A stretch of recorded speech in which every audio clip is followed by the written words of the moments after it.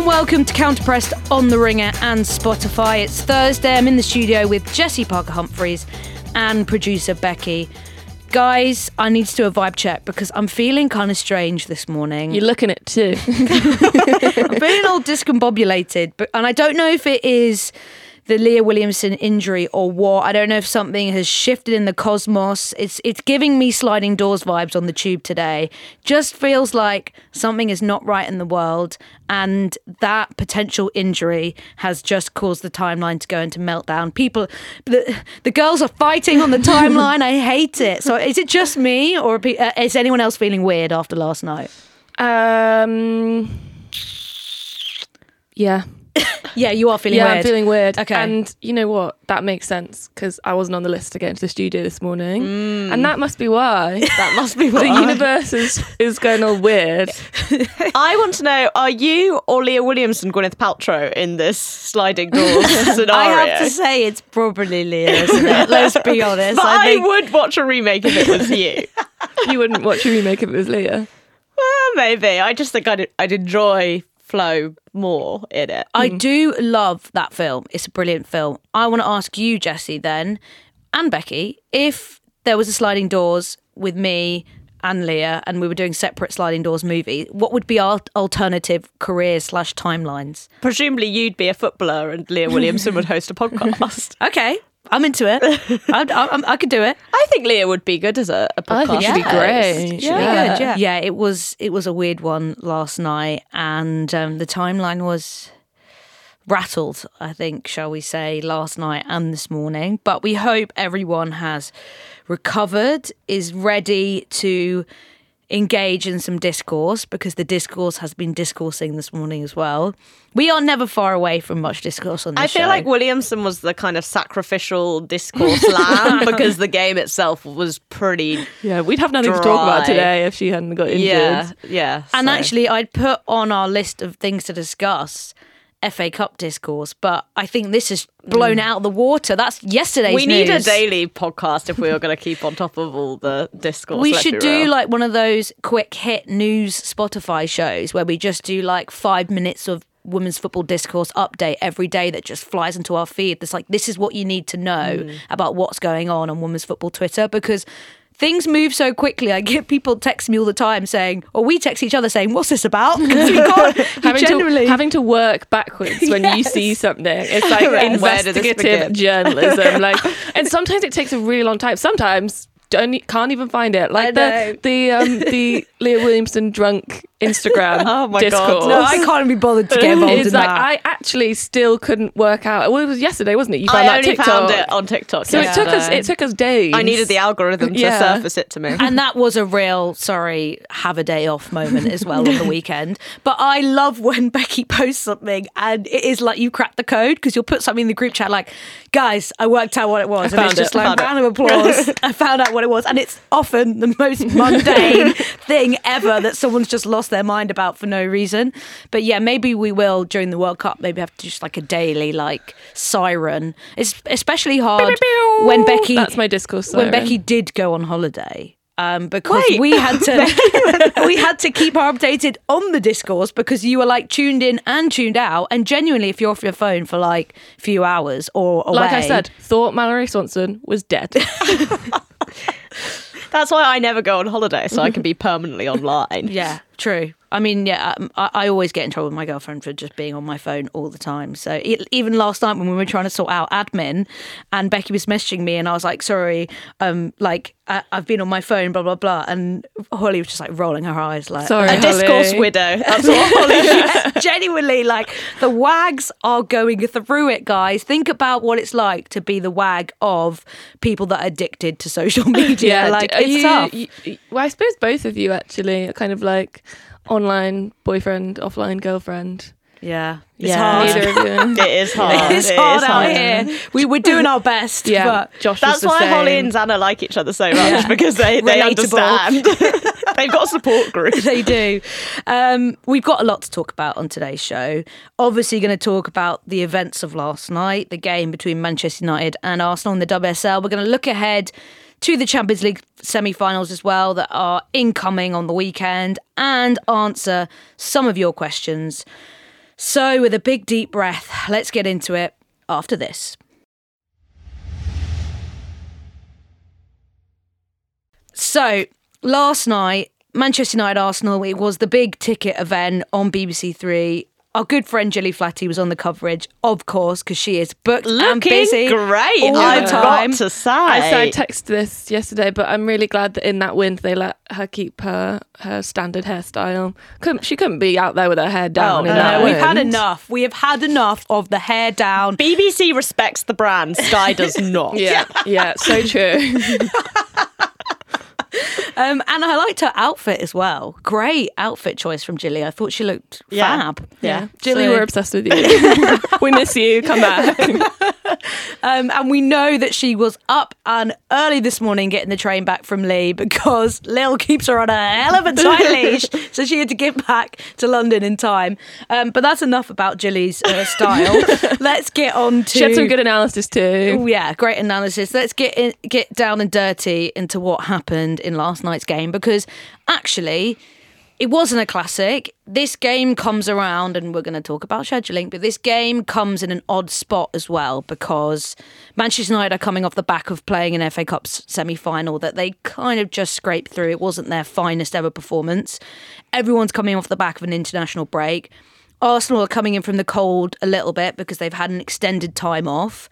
So it falls just before their Champions League semi-final. So I was watching this game thinking it felt like a game that two teams didn't want to lose than actually one team trying to win the game. Yeah, and I think the Williamson injury probably impacted that massively. I think from both teams, to be honest. And it is also just that point in the season, and that's why I think with some of the scheduling stuff, it's very hard to see the woods from the trees, because these games are always going to take on an extra level of intensity when it's really clear to the teams what impact the outcome has. Like, the reality is, because Arsenal lost that game, you'd have to say that winning the league probably looks beyond them at this point. And equally, coming off the back of an international break, I thought Arsenal looked rusty, which is understandable. Most teams do when they're playing their first game. And that's actually kind of the interesting thing about where this game comes is, aside from the Williamson injury, if you bracket that, I wonder if Arsenal will have benefited from playing midweek rather than going into the Wolfsburg game without having played at all. And I think that just shows that you can look at all of these kind of things from lots of different angles. But yeah, I thought United were fine in the first half. I thought they played through Arsenal's press really well. It was just the final ball was missing a lot. And then obviously when Arsenal changed shape at half-time, United couldn't really figure out a way to deal with that. But equally, they were happy to defend the lead, understandably. Yeah, I think you're right. The Williamson injury just disrupts everything. Arsenal, understandably, just didn't recover. Their shape went to pot, really. Gio comes on, and I couldn't quite work out where she was meant to be. She was playing to the right of a front three, and then everyone kind of shifted, but then it seemed to be no space on that right-hand side for Arsenal to exploit. They looked so narrow. Leah Volti coming back off her break was obviously massive, but they are going through it right now with injuries, and we're going to talk about that in a little bit more depth coming up. But it's not great. I mean, they are really struggling. Their squad is down to bare bones now. They obviously lose Leah Williamson in the first 15 minutes with that injury that does not look great. We have to be honest. The replay doesn't look great. There was very little contact from Katie Zellum behind her. She goes down. She's slamming the ground, like almost like she knows what's happened too. And I think that's what strikes fear into everyone. They've already got Steph Catley coming back, Caitlin Ford hopefully coming back fairly soon. Lena Hurtig is out as well, I think. And then you've got obviously Mida Miedemar out with injuries, and then Katie McCabe suspended, Kim Little out for the season. It was the worst case scenario for Arsenal, and that's probably what makes the scheduling of last night's game coming where it did worse, because of these injury issues. And obviously, if you're Arsenal, you want more time for certain players to get back fit. And losing Leah Williamson is just, going to be huge, not just for Arsenal, but potentially, for England as well. So I really feel for them, and I feel for Jonas Eidevall, because it was already bad, obviously, losing Mead and Miedemar. But when you think about the last few weeks for them, the Kate McCabe thing was silly. Shouldn't need to do that. What caused that yellow card and that suspension? It's funny though. It was funny. TikTok thanks her for the content. And what a WSL title that will be. But yeah, it's shit, frankly. And someone has asked on Twitter about what's going on at Arsenal, because Arteta's army on Twitter has said that the club has arguably some of the best facilities, physios. We know there's been an overhaul of the medical staff as well. Gary Lewin's come in, pitches, resources, everything. But they have now, in back-to-back seasons, even since Joe Montemurro was there, they've had these injury crises that have just enveloped the whole squad, and they're losing, sometimes like when Joe was there, like double-digit number of players. What is going on? I just, you look at what happening to other clubs, and it's just they're not going through the same thing. And that's why I think a lot of fans are quite concerned. It's tough because we're never going to be able to sit here, and even if we did know the inner workings of Arsenal, which we obviously do not, none of us have the professional qualifications to properly pass judgment on how they set up. I think it's clear that obviously investment and expertise has been made and brought in, but sometimes maybe those things take time to implement. Maybe you might have better medical facilities, but if your, say, strength and conditioning isn't good enough, or not good enough, but not set up in a way to benefit the players, or you're training too much or with a higher level of intensity, or you might just be really fucking unlucky.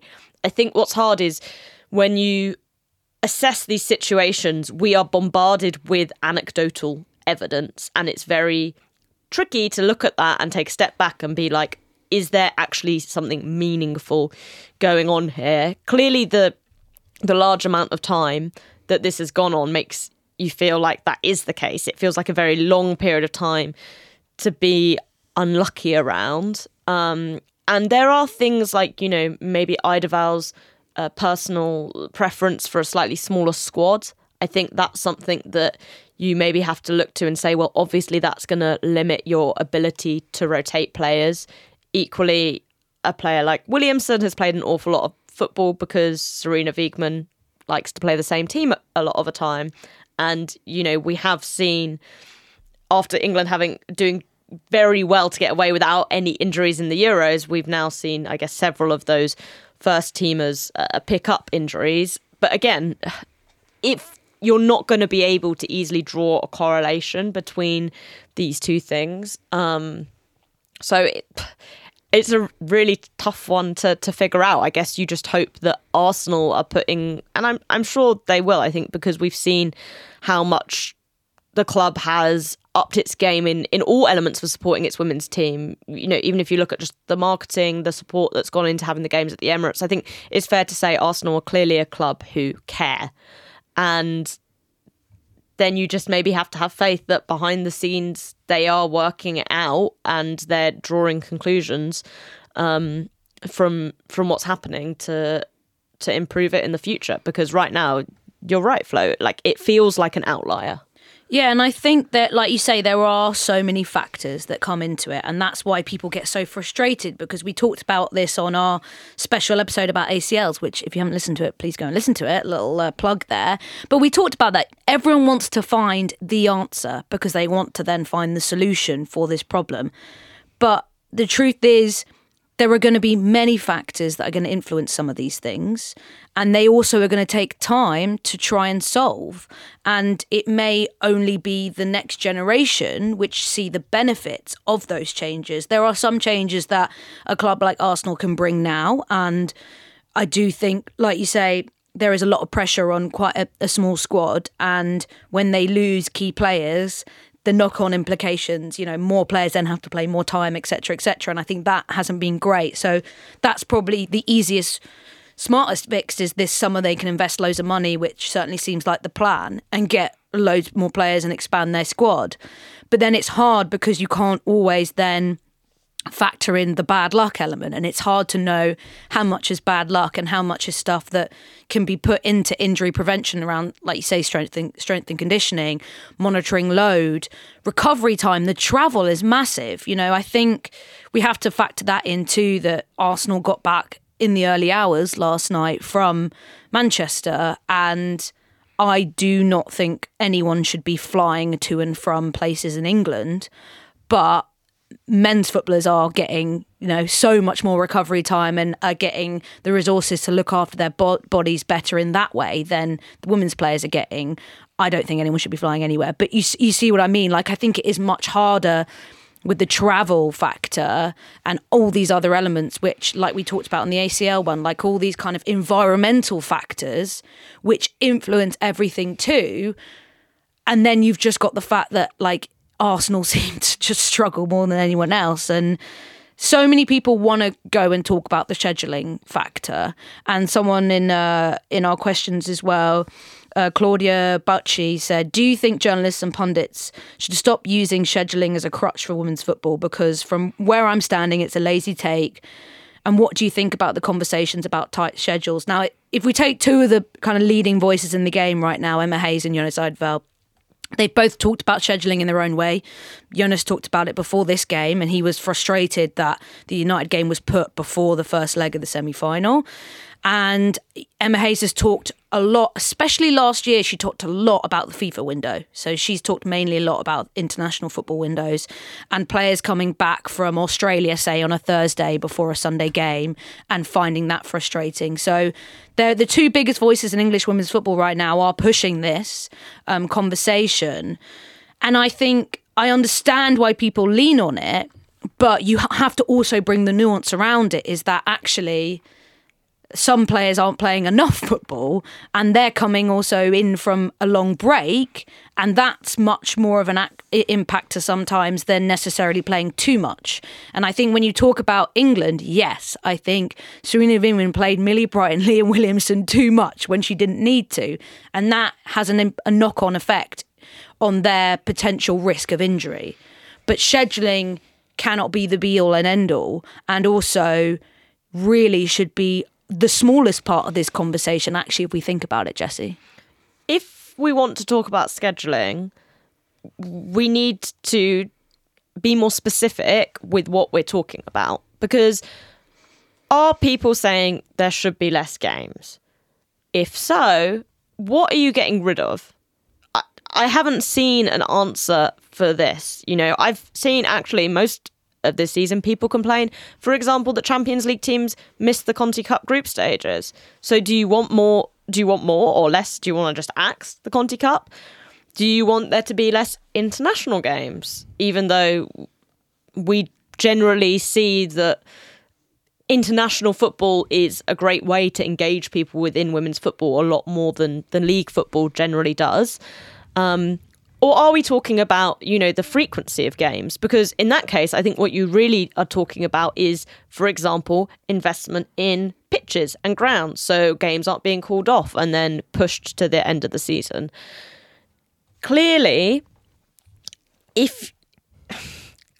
there are a lot less games in women's football than in men's football. And I don't believe that women's football should be pushing to have the same number of matches as men's football, because men's footballers are massively overextended and it's unfair. But equally, I don't understand how you can look at women's football and conclude there are too many games. That just doesn't make sense to me, because I think the average number of games that like a lower level WSL team plays is around 30 across the season. If Chelsea and Arsenal reach the Champions League final, they'll have played around 40 games this season. It's not a lot when you look across all of it. But for me, I guess it becomes easier for people to criticise a concept, the schedule, than actual impactful things, e.g. clubs. Because I just feel like every club in the WSL probably does not do enough to support its women's footballers. I don't care if you're Chelsea, Arsenal, City, Everton, Spurs. I just don't believe they are doing as much as they do for their men's team. And they could. And that, to me, is the issue. If we get to a point where we think all of these clubs, WSL clubs, are like the richest in the world, like not specifically the women's element, like the clubs. The Premier League is the richest league in the world, and as a result, lots of these clubs have huge amounts of money. And the women's team operate on tiny budgets. If we get to a point where we genuinely believe all of these clubs are maxing out what they could do to support their women's players and stuff still happening, maybe then we can talk about the schedule. But until then, I just feel like obviously you can turn around and say, well, until the clubs catch up, we should play less games. Bullshit. Tell the clubs to do better. It just feels like you're bowing to the pressure of not being willing to call out the people who could actually make change around this issue. These things take time to rectify as well. And I think it's right to definitely call out the clubs and say, you know, look in-house and see what you're doing to prevent these things.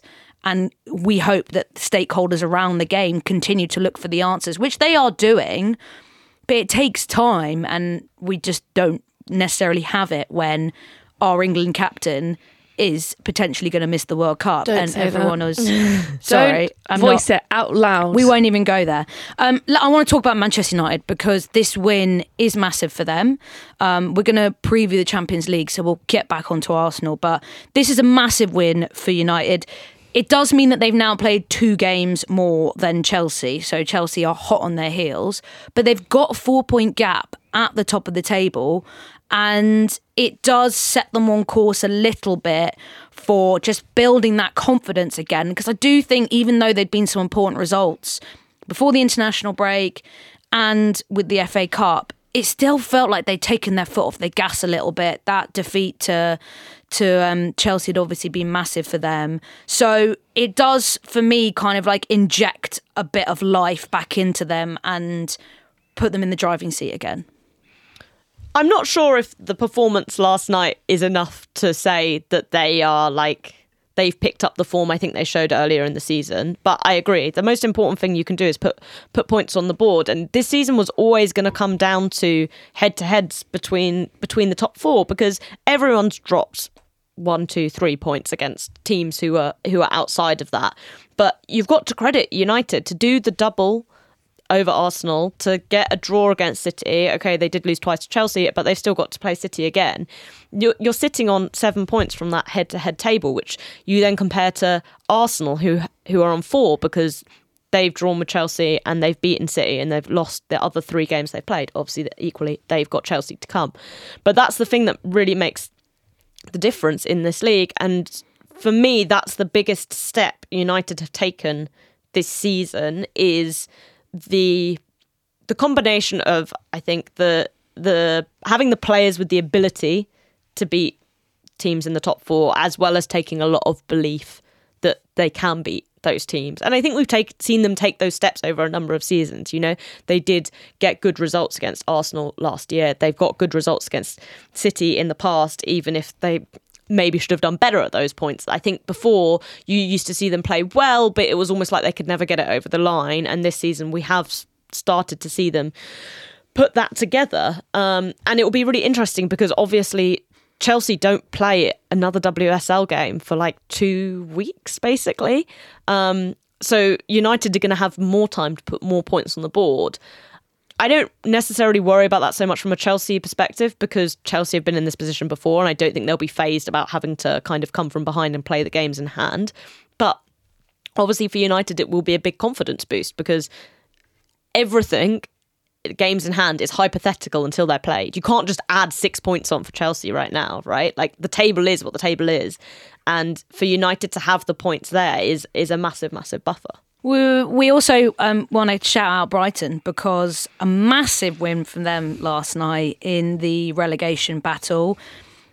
puts a little bit more breathing space, takes them off the bottom of the table. They're now 2 points clear of Leicester. They've still got a game in hand. They're a point ahead of Reading, who are now like they're going to be in the thick of it. 3-2 win against Everton. It got a little bit nervy, but they got the job done, and that is massive. Mel Phillips continues her kind of mini revolution there, and they've just got like back-to-back huge games coming up, so we'll have to keep an eye on that. I may be going to Brighton Leicester on the last day of the season if it stays to like, you know, and going to be dramatic. If it's done and done, I won't be going to that. If it's a head-to-head, I will be going. Right, let's get into some Champions League previews next. So, Champions League returns this weekend. It's going to be hopefully a nice sunny game at Stamford Bridge. It went from being sunny and 22 degrees to like kind of rainy and 14. I'll double check now. Okay. Becky's been on Weather Watch. No, 30% rain. But think of me degrees. Running the marathon on Sunday in much more pleasant temperatures. Yeah. So just put me first once in your life. Okay. Savage. We will be obviously having a counter press day out at Stamford Bridge on Saturday as they host Barcelona. So, Jessie, it's marathon weekend for you too. So it's a big old weekend. But what are you more nervous about? That's a good question. Yeah, the game against Barcelona. So yeah, I hope. I mean, touch wood. I will get to the end of the marathon regardless. I don't know if Chelsea will get to the end of this game. Let's talk about this game because I think getting to this point was huge for Chelsea to start with because they were on the verge, as we know, of being out of the Champions League. Can I just reflect on that game? Holy shit. That was crazy, guys. Marmielda, that woman. was mad. They were seconds away, right? So they've rescued victory from the claws of defeat. But so does it feel like this is kind of a free hit because of that? When that game happened, I thought that is how I would feel about the semi-final, but now it's actually here. I feel shit. Your football team doing well is like, it's a great experience, but it's also really horrible. Stressful. Yeah, sickening. I think playing a team like Barcelona feels particularly hard because I really want to believe that miracles can happen because I saw them happen at Stamford Bridge that night. Have you run out of miracles though? That's the thing. Have we run out of miracle juice? You had a lot of miracle juice on the run to the final before though. Yeah, but then we played Barcelona. Yeah. I just don't know. It wasn't great. Barcelona are like, they've got the miracle juice antidote. What's that song? Miracles don't happen against them. What's this? Well, Leon even the champion. That's not a miracle. No, it's not a miracle. That's Leon. What's that song in The Prince of Egypt? There can be miracles when you believe. Whitney Houston, that is my energy. Whitney Houston, Mariah Carey, I think. Yeah, it's an an absolute absolute iconic duo. tune. So maybe we should play that The song on of the Saturday. way when we're having our nice calf breakfast on Saturday. Maybe we should be. Should I bring my blasting speaker and that I'll just blast that huge boombox on repeat in the car? Walking down towards the ground. Well, let's talk about Barcelona then, because they did get beaten in the Champions League final by Lyon last season. Reflecting on that fateful night in Gothenburg a few years ago, with quite a lot of the same team expected to play in this semi-final on Saturday, how do the feelings compare in terms of your chances at winning this game? Obviously, maybe without Millie Bright compared to 2021 and now. I definitely felt better before the final. It's just one game though as well. It's one game. For me, the big concern is I feel like maybe we can get a result at Stamford Bridge. It's the Camp Nou element, which to me just feels a massive, massive mountain to climb because every time Barcelona play there, it's just relentless. Even in the game we went to when Real Madrid scored that like wonder goal, it was just like they were just like, okay, sure.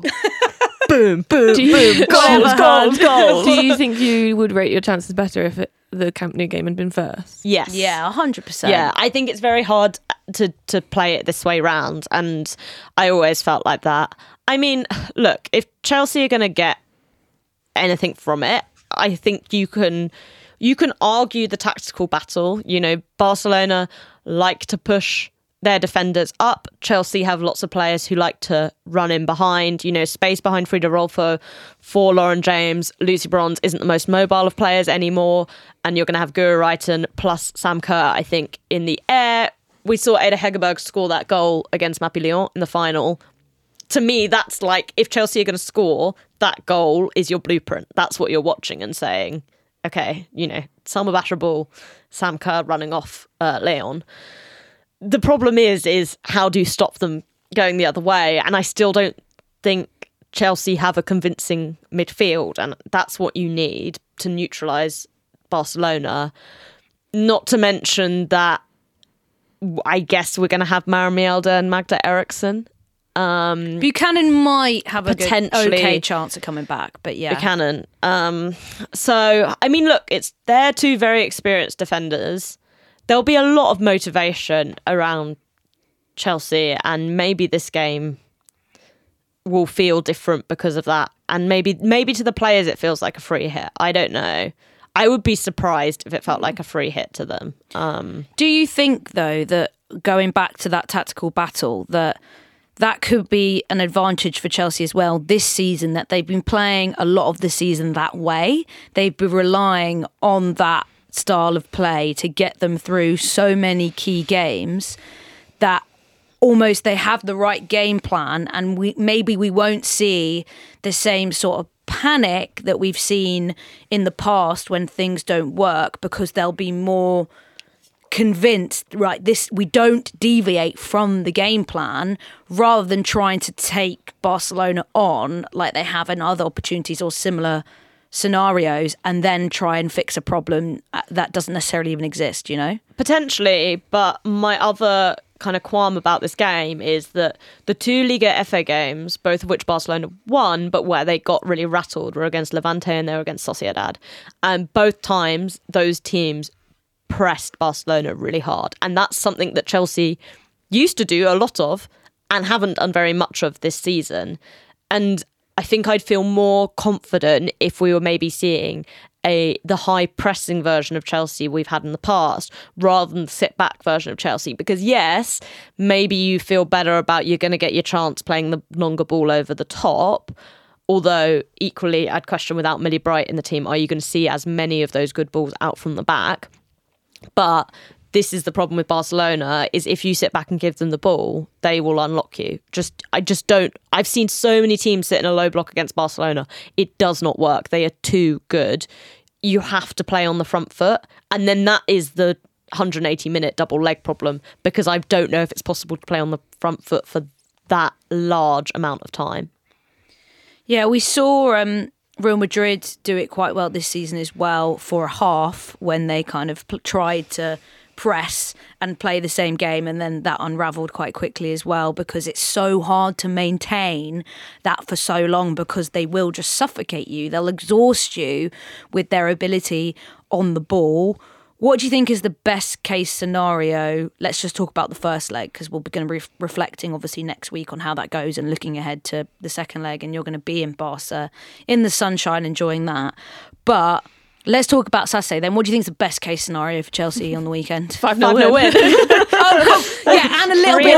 What a question. A little bit of realism, please. Okay, well, then say what's the most realistic result? What's the most realistic result?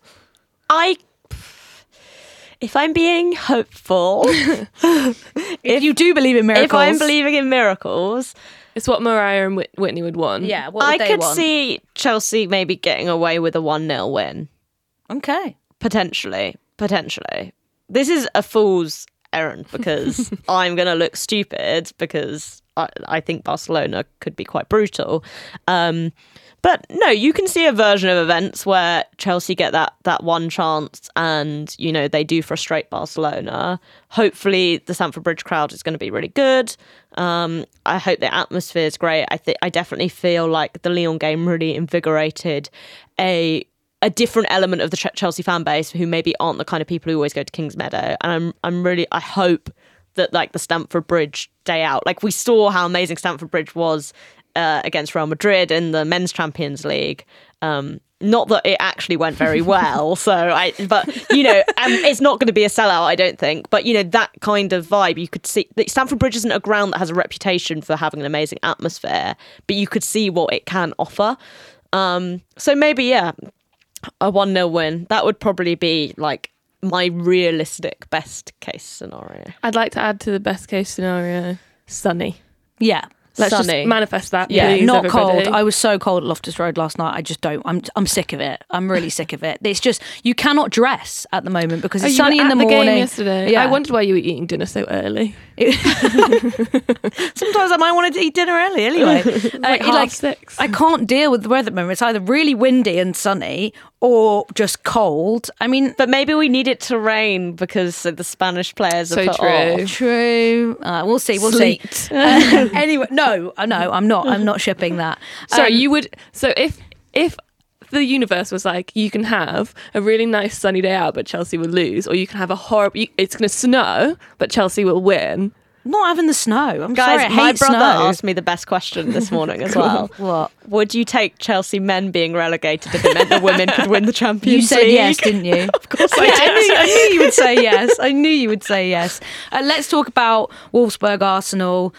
Understandably, the vibes in the Arsenal camp won't be great because it has been a hell of a week with the Kim Little news. Obviously, players would have known that before the release came out, but with this depleted squad like we just spoke about, Wolfsburg had a 3-0 win yesterday and a massive win against Bayern in the Cup. So the vibes could not be more opposite. Wolfsburg are top of the table by 2 points, but they have played one game more than Bayern because they played on Wednesday night.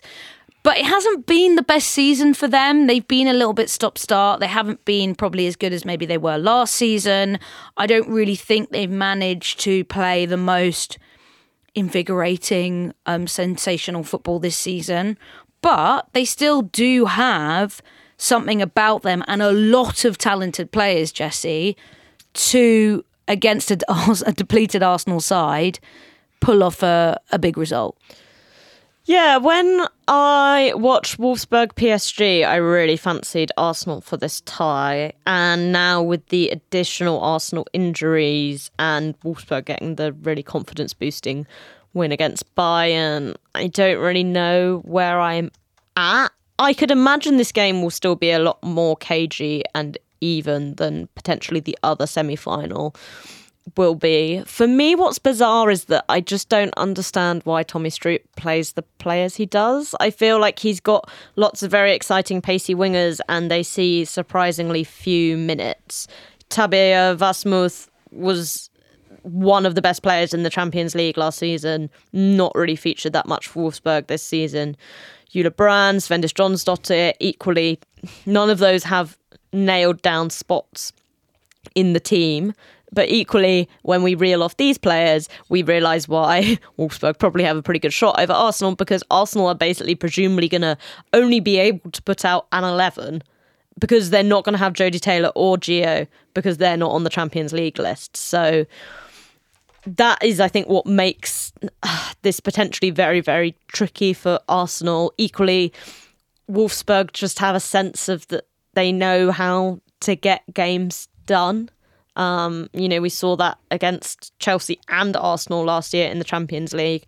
Obviously, when Chelsea beat Wolfsburg, knocked them out in the quarterfinals the year before, that was like a kind of miraculous event then. So I think it will be tough for Arsenal. I think they really needed as many players as possible fit. And even if you're getting someone like Caitlin Ford back, how's she going to look after having these couple of weeks out?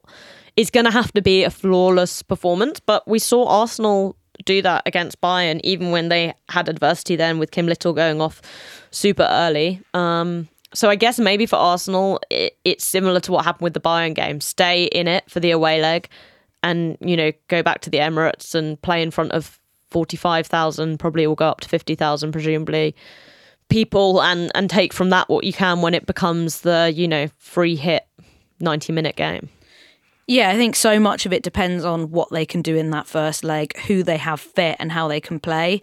like you said, Wolfsburg have the depth that Arsenal do not have right now. It's probably more about how Stroot uses that depth, because he hasn't always set them free almost and unleashed all that exciting young talent that they have. I think we saw more of that in the Cup, because it felt like, Bayern played really badly, but it just felt like they had the freedom to express themselves and they looked really good going forward because of that.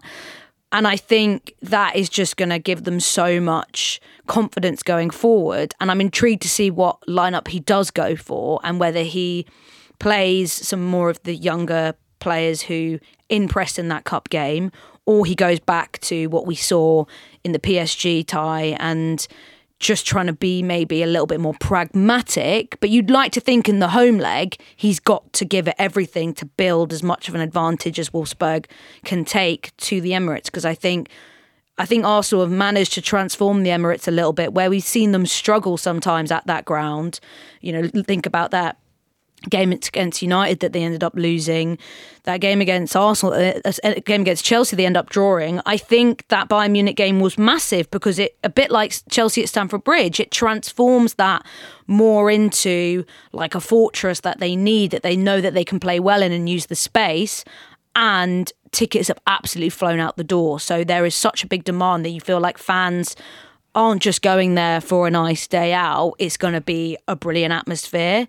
Having that second leg is everything, but it's so hard to think that Arsenal can get anything out this time because of the injuries. Like Stina Blackstenius and Frida Mann are going to have so much on their shoulders to deliver in this game, because without them, I don't see how Arsenal get a result, really. It'll be fascinating how much this United game might have changed focus for Arsenal, because obviously before it felt like they were up for the WSL title. I think if they'd beaten United, you'd have had to say they felt really in it. You'd have probably said it was between them and Chelsea at that point, especially because those two have to play each other. And now suddenly it feels like Arsenal have the freedom almost to say, okay, no, we put like all our chips in on the Champions League, because this is what we have to play for. And whether that becomes then that extra motivation, whereas when you've got Wolfsburg kind of still fighting for a Frauen Bundesliga title, I mean, I don't know how much Wolfsburg then care about that, because they win it all the time. Similar to Chelsea probably feel like they're happy to go all in the Champions League because they've won the WSL a lot. But yeah, I just wonder whether, I think Arsenal have looked at their best, and I think something that Jonas Eidevall has done an amazing job in creating is the siege mentality. Everyone thinks we're rubbish, we don't care, we're going to go out and prove them wrong. And it's very reminiscent of what Emma Hayes has done with Chelsea. But when you look at, going and coming from a goal down to win the Conti Cup, to end that trophy drought, the whole set of performances in March, again, the both legs against Bayern Munich, just this real sense of like, no, we're not out here, we're not done. City, you go a goal down, you play like crap, to be honest. No, we're not done. And I think that's the energy that if they can harness for the Wolfsburg game, that's what you feel like could carry them through. Yeah, I certainly felt like that until the latest injury. But that just adds to it. Do you know what I mean? Like, I know, if but you're creating I still think you still need the bare bones. I don't know. I'm with you. You have to play a perfect game. You have to, but I think with that, what I'm saying is I feel like we've seen Arsenal find levels that they shouldn't have found based on the players they had available, based on even like what your eyes were seeing. Do you know what I mean? No, I know exactly what you mean, and I've written a Champions League preview that like mirrors a lot of that. And I was so on that, and then I had to update it this morning and be like, and now William Williamson's injured, and that kind of just really set the mood back. We are pushed for time, but one more question that we got from James was favourite Monster Munch flavour? The red spicy ones. Oh. Hate Monster Munch. Hate Monster Munch. Disgusting. Oh, I love pickled onion, the classic. Yeah, a classic. A classic. But if I had to only pick one to eat for the rest of my life, I think it would be the red ones. Wow, I'm so glad we got the insight. And Shahan, I know you're asking us about Championship football. We will talk about it at some point. Bristol City are going up, I think. I think we can confirm that it's probably going to happen. Shout out Rachel Furness. Shout out Anita Santi. That's all we've got time for today. We're obviously going to be back on Monday reflecting on the 2 Champions League semi-finals. And then we're going to be doing a Friday show rather than a Thursday show because we obviously want to get Jesse's thoughts live and direct from Barcelona following that second leg. The tears will be flowing. Guys, what happens if neither English team gets to the final? That would be so sad. I've not even thought about that as a possibility, but it is extremely think a possible. Barcelona-Wolfsburg final would be quite fun, though. Yeah, I don't think a Barcelona-Arsenal final would be very exciting. No, it probably wouldn't, but also then I don't know if you would back Arsenal. Would you back Arsenal if they got to the final and Chelsea didn't? I feel like you would because Barcelona becomes your nemesis a little bit. I have complicated relationships with both Barcelona and Arsenal Football Club, I think is what I'd say. Okay. Which is more complicated? Pick one. If they get to the final, who are you backing? I'll have to back chaos. If in doubt, always back chaos. Yeah, so true. We'll cross that bridge when we come to it. But anyway, thanks for listening and we will see you all soon.